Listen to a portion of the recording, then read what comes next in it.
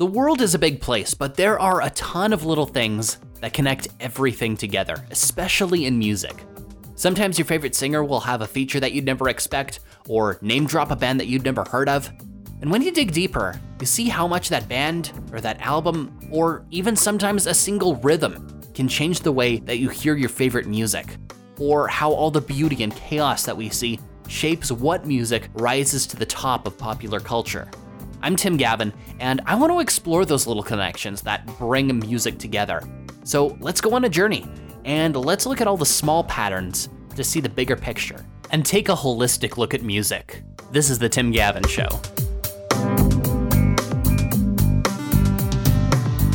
We're starting off with This Week in Pop History, and naturally, we're starting off with an event that is very complicated to talk about.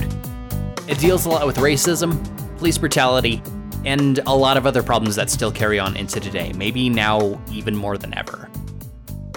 But it's something that I still feel like I'm too much of an outsider to really explain this the right way. So I'm gonna touch on part of the story, but this is mostly about the music. But I hope you'll keep digging even deeper, because I know I will. And maybe I'll revisit this sometime, and I'll bring on someone who knows what they're talking about.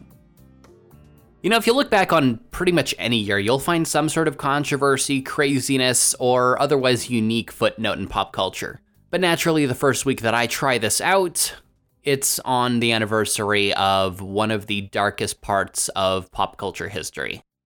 The 1992 Los Angeles riots, this week 28 years ago, started just hours after a jury acquitted 4 LAPD officers for use of excessive force in the arrest and beating of Rodney King, which had happened the year before. Footage clearly showing King getting brutally beaten had ended up making its way onto newscasts, and the footage made its way around the world, putting a lot of attention not just in the US, but also all over the planet on this trial. And the verdict, coupled with the trial being moved from Los Angeles County to Simi Valley, and a jury composed mostly of white people, it did end up causing a lot of outrage. In fact, movie director John Singleton was in the crowd outside the courthouse, famously saying that by having this verdict, they lit the fuse to a bomb. And he would be proven right really fast, with riots breaking out just hours later, resulting in 6 days of looting, arson, assault, and even murder. When it was all over, 63 deaths, thousands of injuries, and thousands more arrests happened, along with over $1 billion in damages. A lot of the blame for what happened was put on Police Chief Daryl Gates, who claimed in 1985, on the 20th anniversary of another riot, that not only were uprisings of that scale unlikely, but would be quickly put under control. And of course, we all know how he was proven wrong. A lot of the blame for the riots was put on Police Chief at the time, Daryl Gates, who claimed in 1985, on the 20th anniversary of the Watts riots, that not only were uprisings of that scale unlikely, but would quickly be put under control. Naturally, those claims were proven false very fast, and he was forced into retirement 2 months later. A lot happened in the aftermath of the Los Angeles riots, with many more residents buying weapons for self-defense over the few months after, gangs making temporary truces while the communities worked on rebuilding, and Los Angeles' Korean community staging protests and working to get more political representation. A lot of people might not know this, but 45% of the damages in the LA riots were towards Korean-owned businesses. And public pressure mounted for the retrial of the officers. A federal trial started in February 1993. 2 of the 4 officers were eventually found guilty and given 30 months in prison, and the other 2 were acquitted. But all 4 had either quit or were fired from the Los Angeles Police Department eventually. And as LA slowly started rebuilding itself, filmmakers, authors, and musicians all started releasing work inspired by the riots. Ice Cube wrote most of his 3rd solo album, The Predator, about the riots and Rodney King. Ice-T put a song on his 1993 solo album, Home Invasion, about the riots and condemned the targeting of Korean Americans. And Dr. Dre, RBX, and Snoop Dogg referenced the riots on a song on Dre's first album, The Chronic.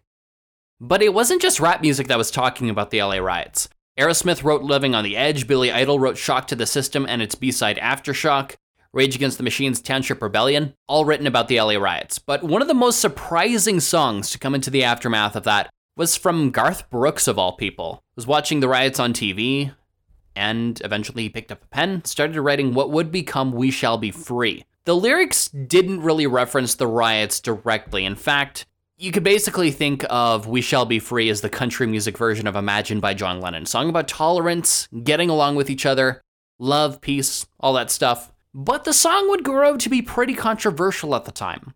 But it would be a song that would become pretty controversial at the time.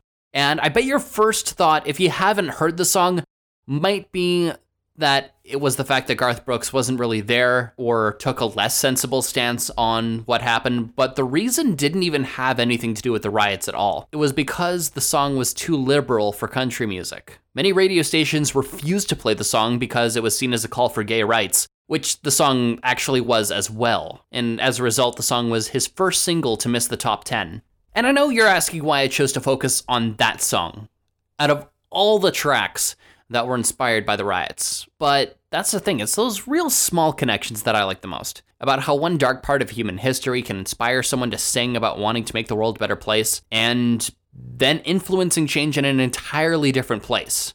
Only thing is, it could be a little harder to hear this song. Garth Brooks still has a tight grip over all his music, you're not going to be able to stream it anywhere, but the song does start off his fifth album, The Chase. And now, here we are, nearly 30 years later. And there's still a lot that hasn't changed. Racial tensions are still high in parts of the US. Other big riots have happened in recent years as well, notably in Ferguson, Missouri in 2014. Still, even in recent years, there is a handful of artists still remembering what happened back in 1992. Rap group Far East Movement released an entire EP about it called K-Town Riot in 2014. Another rapper, The Game, mentions the song in a 2008 song Never Say Goodbye.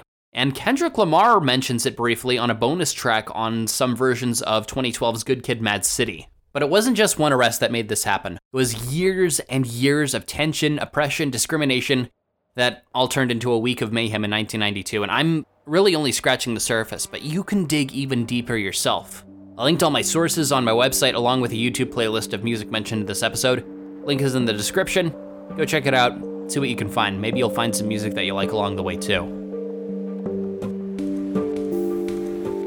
And now it's time to go back even farther, this time to 1984. Me and my friend Scott Mitchell are going to look at the singles charts for both Canada and the US for last week that year, and we're going to look at the number one song and decide if it deserved to be there. We're also going to look around for other songs that we love and talk about those too. All right, we are back with another Still the Number One. Got Scott Mitchell joining me again. How is it going up in Lac La Biche? Well, we've got a whole bunch of people from Fort McMurray now. Oh boy, that's fun. I thought I was going to have to kick the dog back out to the living room. He tried sneaking in, but he saw me and went back. Aw, that's because Reese is a good boy. Yeah, I gave him the side eye. I'm like, get out. He just backed away. All right, so we're looking back on the charts this week, all the way back in 1984. And I got to admit, the charts are so much more different than I thought they would be. Like both the old RPM charts, which I had to go into like the secret government of Canada library archives to find. I don't understand why they keep it hidden. I know. But still, So isn't dumb. it fun when you actually do find it though? Oh yeah, totally. It's like hacking into some government facility. It's like we're not supposed to be there and it's fun. Yeah, notably number one on this day on both charts in 1984 was Phil Collins' Against All Odds. Yeah, and it was actually off a movie soundtrack too. Yeah, it was. And it still holds up to this day. You still hear it played so often. Absolutely. But the movie that it was on the other hand, not so much. No, it's kind of gone the way of the typewriter, if you will, not necessarily viewed as often. But if you're a huge fan of 80s B-movies, definitely worth checking out. The soundtrack is actually pretty good. Did you know that Peter Gabriel was on it too?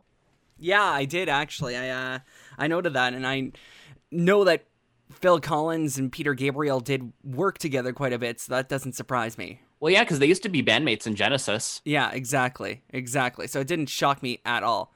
Yeah. There's one song that was both on the RPM singles chart and Billboard Hot 100 that I completely forgot about. Yeah, which one is that? Hall & Oates, Adult Education. Oh my god, that is like my favorite Hall & Oates song. Number 23, number 15, respectively. I haven't heard that song probably in about I'd say 7 years or so. And then you sent the chart to me this morning, and I looked at it, I'm like, I have to listen to that song like right now. Yeah, I actually discovered a new favorite artist just looking at this chart. It's Tracy Ullman, which is kind of random, but I was listening to that album this morning, and let's see, she was number 13 on the charts this week back in 1984 with They Don't Know, but that whole album is a bop. Yeah, I'll be the first to admit I haven't heard the full album. You're insisting that I do, so I will at some point today.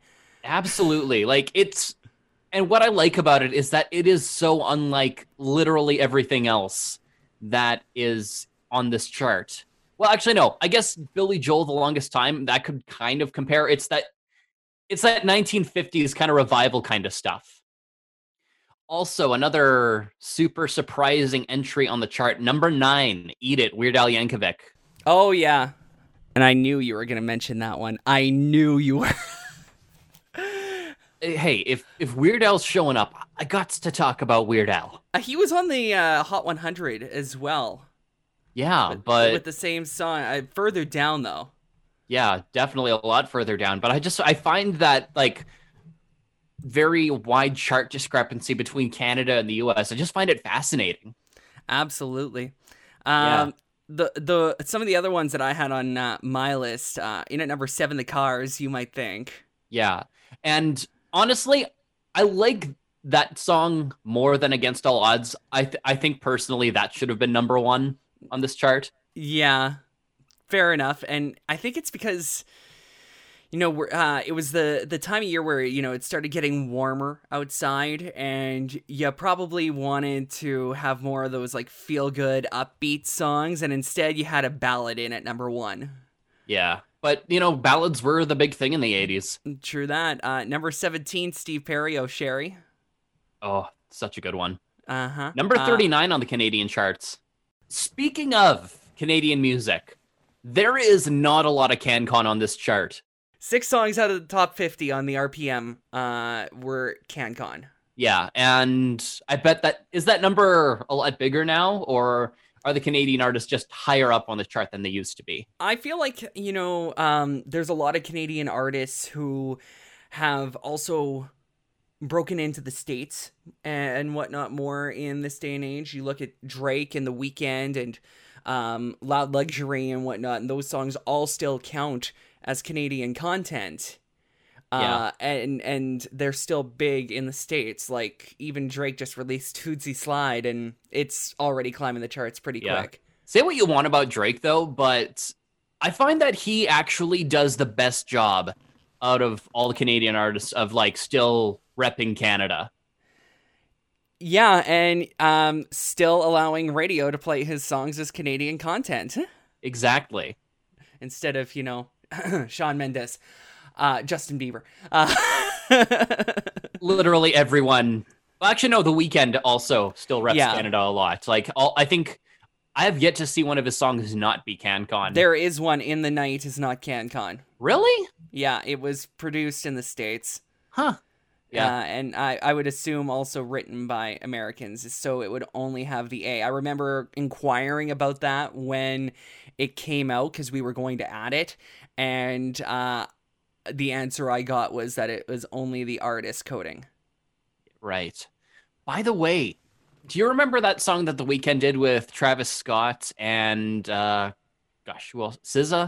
You remember that one they did for the Game of Thrones soundtrack? Was that CanCon? No, that wouldn't have been CanCon. Power is Power. Power is Power. That's the one you're talking about.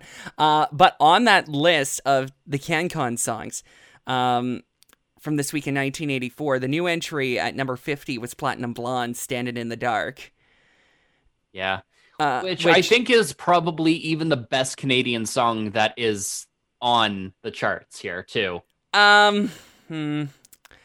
We'll argue about that in a couple. Number 34 was Martha and the Muffins, Black Stations, White Stations, which, when you sent me 1984, for whatever reason, that song popped in my head just because of the line, stand up and face the music, this is 1984. least they got the year right. Number 32 was actually a cover of the Free song All Right Now by Sanders. I haven't heard that cover. I had to listen because I'm like, is this actually going to be a cover or is this a different All Right Now? And it was a cover. Yeah. Number 24, Holding Out for a Hero. Well, this is the one I was going to argue with on the CanCon. Number Yeah. 30, Corey Hart, Sunglasses at Night. Standing in the Dark is a better song. I You're like wrong. Sunglasses at Night, but You're wrong, but it's okay. no. Platinum Blonde over Corey Hart any day of the week. Number 27, though, I found this one interesting. The Pucka Orchestra with their one-hit wonder, Listen to the Radio. And number 19 was Sherry Keane, I Want You Back. Mm-hmm.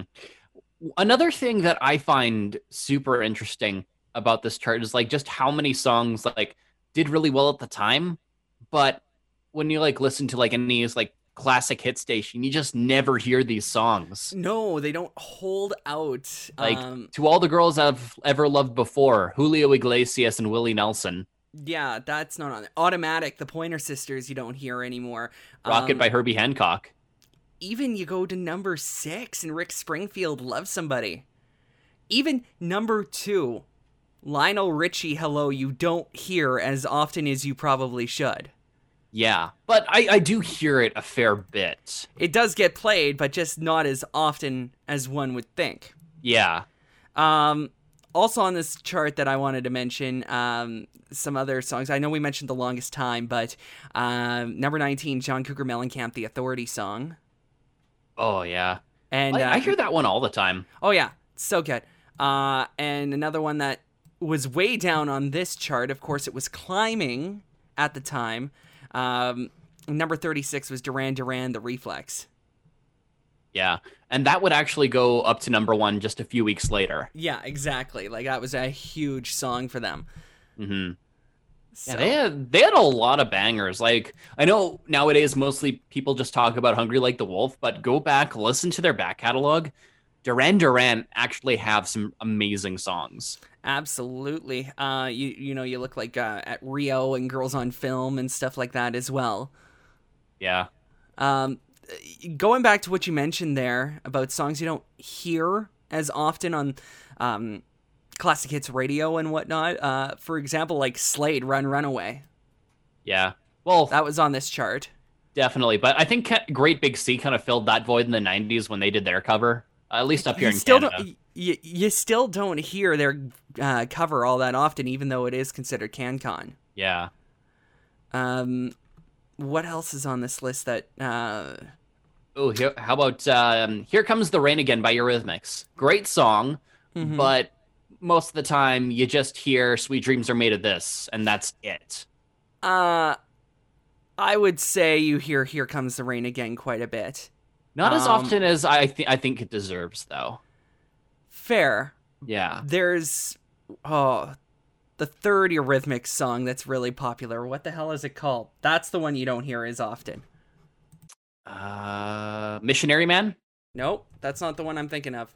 Okay, because that's another really good song. Ghost actually does a really good cover. Would I Lie to You is the one I was thinking of. Oh, yeah, that makes sense because like I've probably heard that, but I can't even like think of the song right now. I got to go back and listen to that for sure. Yeah. Also, number 55 on this chart, Radio Gaga by Queen, down 20 spots from the week before. Yeah, and it only peaked at what, like number 16 or something? Yeah, and that song's like better than so many songs on this list. But then again, the US did not like Queen that much in 1984. No. All because of the music video for I Want to Break Free.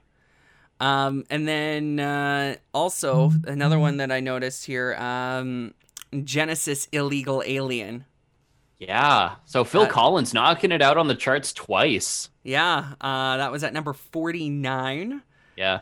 Ooh, number 65, David Gilmour from Pink Floyd with one of his solo songs, Blue Light. Oh, yes. Yes, I forgot about that one. Yeah, which David Gilmour isn't a huge fan of that particular album from what I've heard. Right. Yeah. His later solo stuff is great, though. Also on this list, number 68, where Frankie Goes to Hollywood and Relax. So close.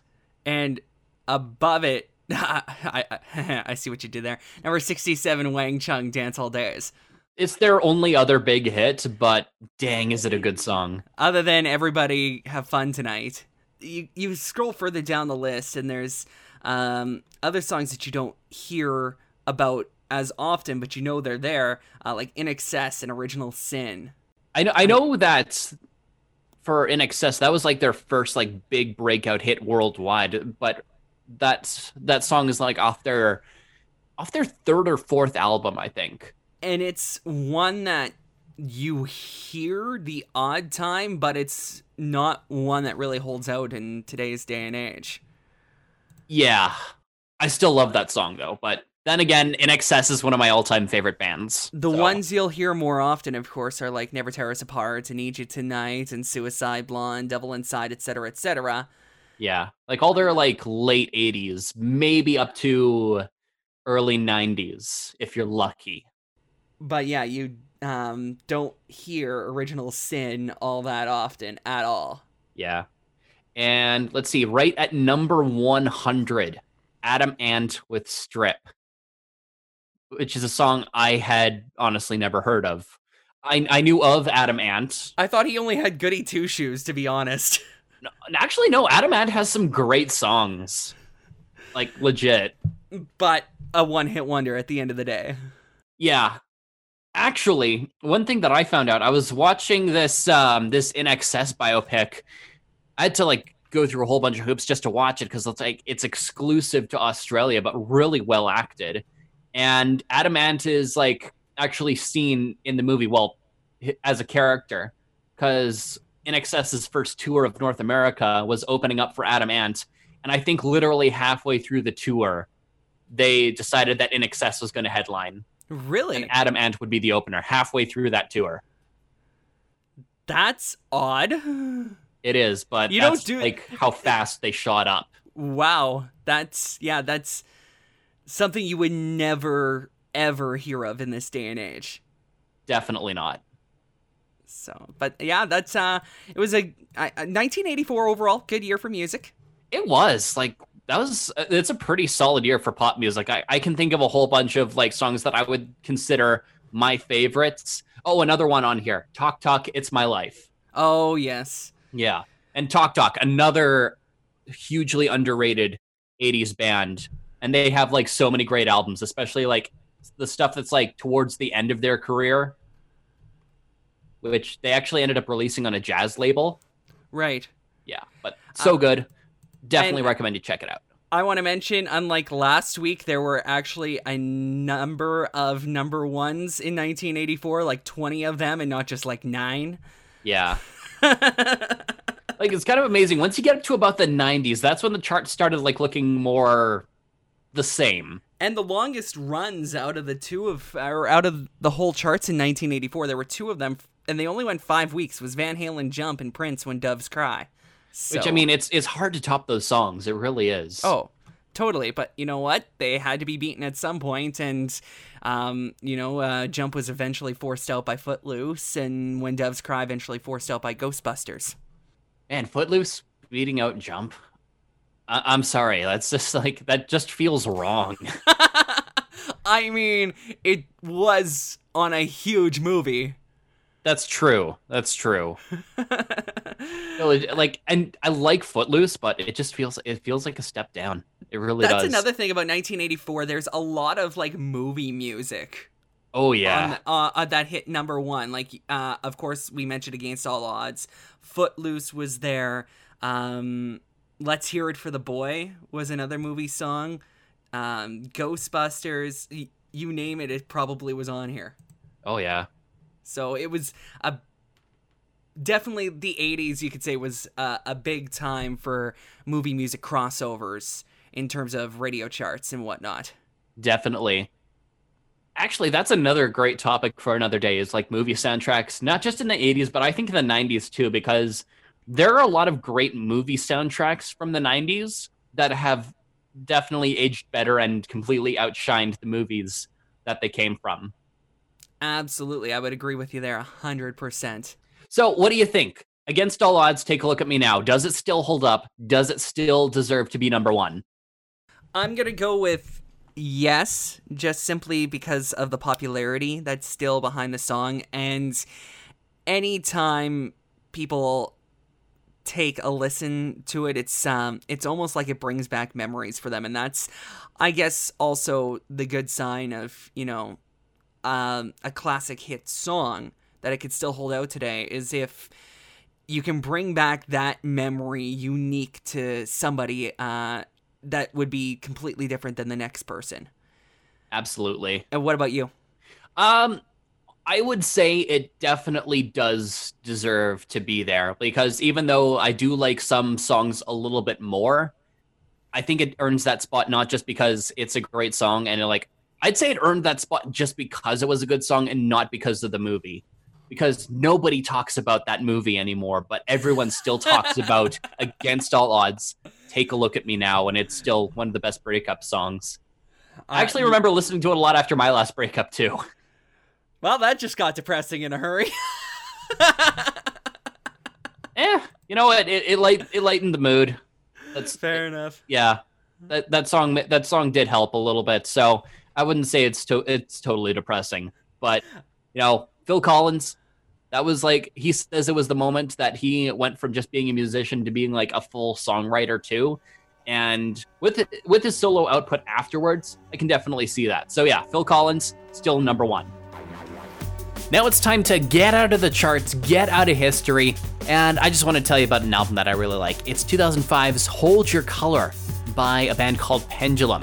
They are pretty mainstream around the world, but they are a band that I rarely hear discussed in North America. They have a lot of great songs, really do things in a really cool way, and I just want to tell you about how great this album is. You might say that you don't like electronic music, but I think that's because you haven't had the right introduction yet. I found Pendulum the summer after I graduated high school, and at the time, I still had that I only listen to real music attitude, which was slowly being stripped away by bands like Nine Inch Nails, Skinny Puppy, and The Prodigy. And I'm still not entirely sure how it got onto my iPod, but I was torrenting a lot of music at the time. Their third album, Immersion, immediately made me a fan. And that album was more like prog rock instead of just EDM. This album scratched every musical itch that I had. Heavy guitars, melodic piano, bass-heavy synth drops. Still one of my favorite albums of all time, but I wanted more. So I did a little digging on the internet. And another musical bias that I had at the time was that live music, actually playing with a full band, was the best way to experience live music, and DJ sets were totally lame. And that bias was tossed right out the window after finding out that Pendulum did both DJ sets and shows as a full band. And I completely lost my mind after seeing that they had 2 other albums which I hadn't heard yet. And then my mind was completely opened after listening to their debut album, Hold Your Color. Back in the early 2000s, Pendulum was just a trio. Head songwriter and producer Rob Swire, co-producer Gareth McGurlin, and DJ Paul Harding, also known as El Hornet. And all 3 had been active in Perth's music scene for years, but their backgrounds were rooted in rock music and heavy metal instead of dance music. Paul Harding started as a drummer in a few punk bands before getting introduced to dance music in the mid-90s, but as soon as he did, he quickly transitioned into DJing and became very active in the local rave scene, sometimes even doing sets at punk rock shows in between bands, and later owning a nightclub which Pendulum would get their start in. Rob and Gareth had similar roots, playing together in a new metal band called Exogen, but the 2 of them started producing drum and bass together and quickly formed Pendulum, with Paul Harding joining them in 2002 after doing a DJ set of their music after Rob Swire had a hard drive failure on his laptop, and later getting to work on their first single. That single, Vault, would be released in 2003 and quickly become an underground hit, getting them their first record deal after another influential drum and bass producer, DJ Fresh, invited them to live rent-free at his place for 8 months while he was on tour, and signing Pendulum to his label Breakbeat Chaos. They would quickly get to work on a first album, and Hold Your Color was released in the summer of 2005, and quickly became the best-selling drum and bass album of all time. And if you've never heard of drum and bass, all you need to know about that genre right now is that it's very fast, and like the name suggests, it's mostly about the rhythm section. But this album is so much more. Hold Your Color is a musical journey, taking dance music, rock music, just a little hint of hip hop and reggae in some spots, and making what I think is a perfect album. And the meaning behind Hold Your Color is staying true to what you believe in, and I think this album does that perfectly. Hold Your Color starts off with a 1-minute prelude, building up tension with some almost orchestral sounds to it, and then the first full song, Slam, kicks everything off almost like it would on a rap album, but then after a minute, the speed goes up, and we are taken into hyperspace. It's almost like something that you would hear in some sort of action movie with a car chase. Hold Your Color gets a lot more vibrant after that with the next couple of songs, a brass section calming you down as Plastic World kicks off. And even though this song is a blisteringly fast 174 BPM, the vocal harmonies and those gentle synths, it just makes you feel like you're floating through space. It is beautiful. The excitement builds up again with Fasten Your Seatbelt and Through the Loop, which are really the most drum and bass sounding parts of the album. Make sure you turn up the low end of your EQ for maximum enjoyment, and pretend you're in a warehouse raving in the 90s. Then eventually, the album takes you out of the warehouse and into the forest with a song called Sounds of Life. Think of a song that is just perfect for a road trip on a sunny afternoon. Light, breezy synths, and some really great singing from guest vocalist Jasmine Yee. Also, the bass line on this, thicker than a baby's arm. Fans of rock music will finally get theirs when an acoustic guitar kicks off Girl in the Fire, one of my favorite parts of the album, and also the first hint that maybe the guys in Pendulum wanted to do a little more than just spin records. Has kind of the same vibes as Sounds of Life, but has a vocoder instead of regular singing. It is a little repetitive, but I think that's a good thing on this, because that track just grabs you right from the start and just always leaves you wanting more until eventually about 2/3 of the way in, you get this really great guitar solo that is literally better than any other rock band was doing at the time. Oh, and that guitar solo, by the way, it was actually recorded on an acoustic guitar. According to Welsh guitarist Peredur ap Gwynedd, who was a session musician on the album, he said he was just messing around in the studio, not even thinking what he was playing, but Rob Swire kept it, ran it through a plugin on his computer, and put it in the song. Peredur would become a full-time member of Pendulum just a year later. After that, we go right back into raving with a little hint of reggae with the song Tarantula. Another one of Pendulum's most popular songs, has a lot of heavy bass lines, and a BPM that makes you feel like you're stuck in a scene from Fast and Furious. I'm still not sure what the lyrics are about, but all I know is that this song is catchy as hell, fun to dance to, and it'll just shake your insides if you have the bass turned up enough. Then after that, weaving back into a more calmer, progressive rock territory with the next track called Out Here, where Rob Swire actually takes lead guitar on that one. Also the only song that has singing from Gareth McGrillen, although it is mixed up with Rob Swire's voice and there isn't much singing on the track. But it is a great song to just vibe to, relax to, and get you ready for where this album really peaks in its greatness, which is on the album's title track, Hold Your Color. And this song sums up everything that I love about Pendulum. It's where we finally hear Rob Swire singing lead vocals the whole way through, and he took the lyrics from a song that he wrote from one of his old bands, mixing his voice with fast drum and bass beats, and some great guitar, and the whole thing just sounds fantastic. That's all I can really say. Go listen to the song for yourself and see why I love it so much. After that, we get back into kind of a sci-fi territory with a song called The Terminal. It's basically an auditory stampede. It feels like it just runs you over if you have the volume turned up enough, but just as it starts feeling like too much, The Terminal cuts out, and then Streamline calms us back down. Rob Swire once again taking the lead vocals on that track, really showing just how melodic Pendulum can be. And it's right here where we get a bit of a fork in the road.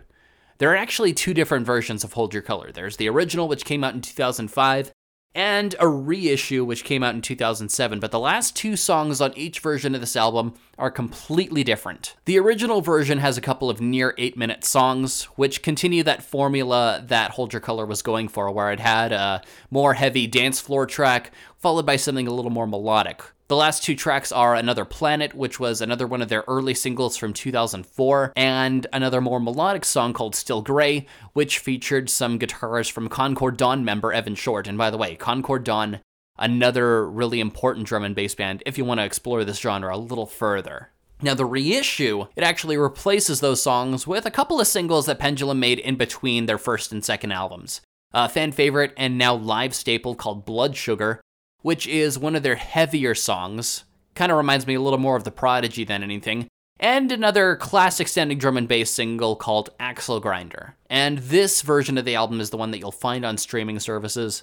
Also going to be a lot more affordable to buy if you do want to get a physical copy of this album. But if you can find an original version of Hold Your Color, I would definitely get it and listen to that one. It's my favorite of the two. Pendulum is definitely a band that I think should have been much bigger in North America, and Hold Your Color is one of the best first albums that any band has ever made. It's a good showcase of everything that drum and bass has to offer, while still being super diverse, unique, and establishing Pendulum's signature sound, and even hinting at directions that they would eventually move on to just 3 years later, which would prove controversial for some of their early fans, but I'll tell you about that later. Few bonus facts for you. Pendulum also gained a lot of popularity with a remix of a song that The Prodigy made called Voodoo People. That remix became a top 10 single in Canada and number 1 on the UK singles chart and in the top 40 in Ireland and Norway, even getting its own music video at some point. And that remix still regularly played by Pendulum in both DJ sets and at their live concerts. Also, before Hold Your Color's release, a handful of Pendulum singles were included on a compilation made by Breakbeat Chaos called Jungle Sound: The Bassline Strikes Back, featuring a second disc, which was a DJ mix done by Paul Harding. In 2006, it got reissued as Jungle Sound Gold, mixed by Pendulum. But the only thing is the reissue was done without them knowing about it, completely behind their back, and the reissue featured a Pendulum song that wasn't even meant to be officially released. And it did become somewhat of a scandal at the time. Word spread around drum and bass forums on the internet, and a lot of Pendulum's fans accused DJ Fresh of deviously capitalizing on the success of Pendulum's first album. Pendulum would then leave Breakbeat Chaos for Warner Brothers Records soon after. Also, since 2006, Pendulum's DJ sets were done exclusively by Paul Harding, with Rob and Gareth doing the live concerts with a full band. But in 2019, Rob, Gareth, and El Hornet would reform the first official lineup as Pendulum Trinity, DJing at different festivals last year while working on new music. If you haven't heard Pendulum or drum and bass before, I highly recommend that you sit down, give this album a full listen. I think you're really going to love it. Thanks for sticking around and checking out the first step of this journey. I'm already planning the next episode, looking for more connections, more history, and more music charts to revisit. If you like what you hear, subscribe on iTunes, Spotify, or wherever you get your podcasts, share it around, and don't forget to leave a review. And if you want to get a hold of me, give me ideas, or even see my sources, follow the link in the description. I'm Tim Gavin, and this is The Tim Gavin Show.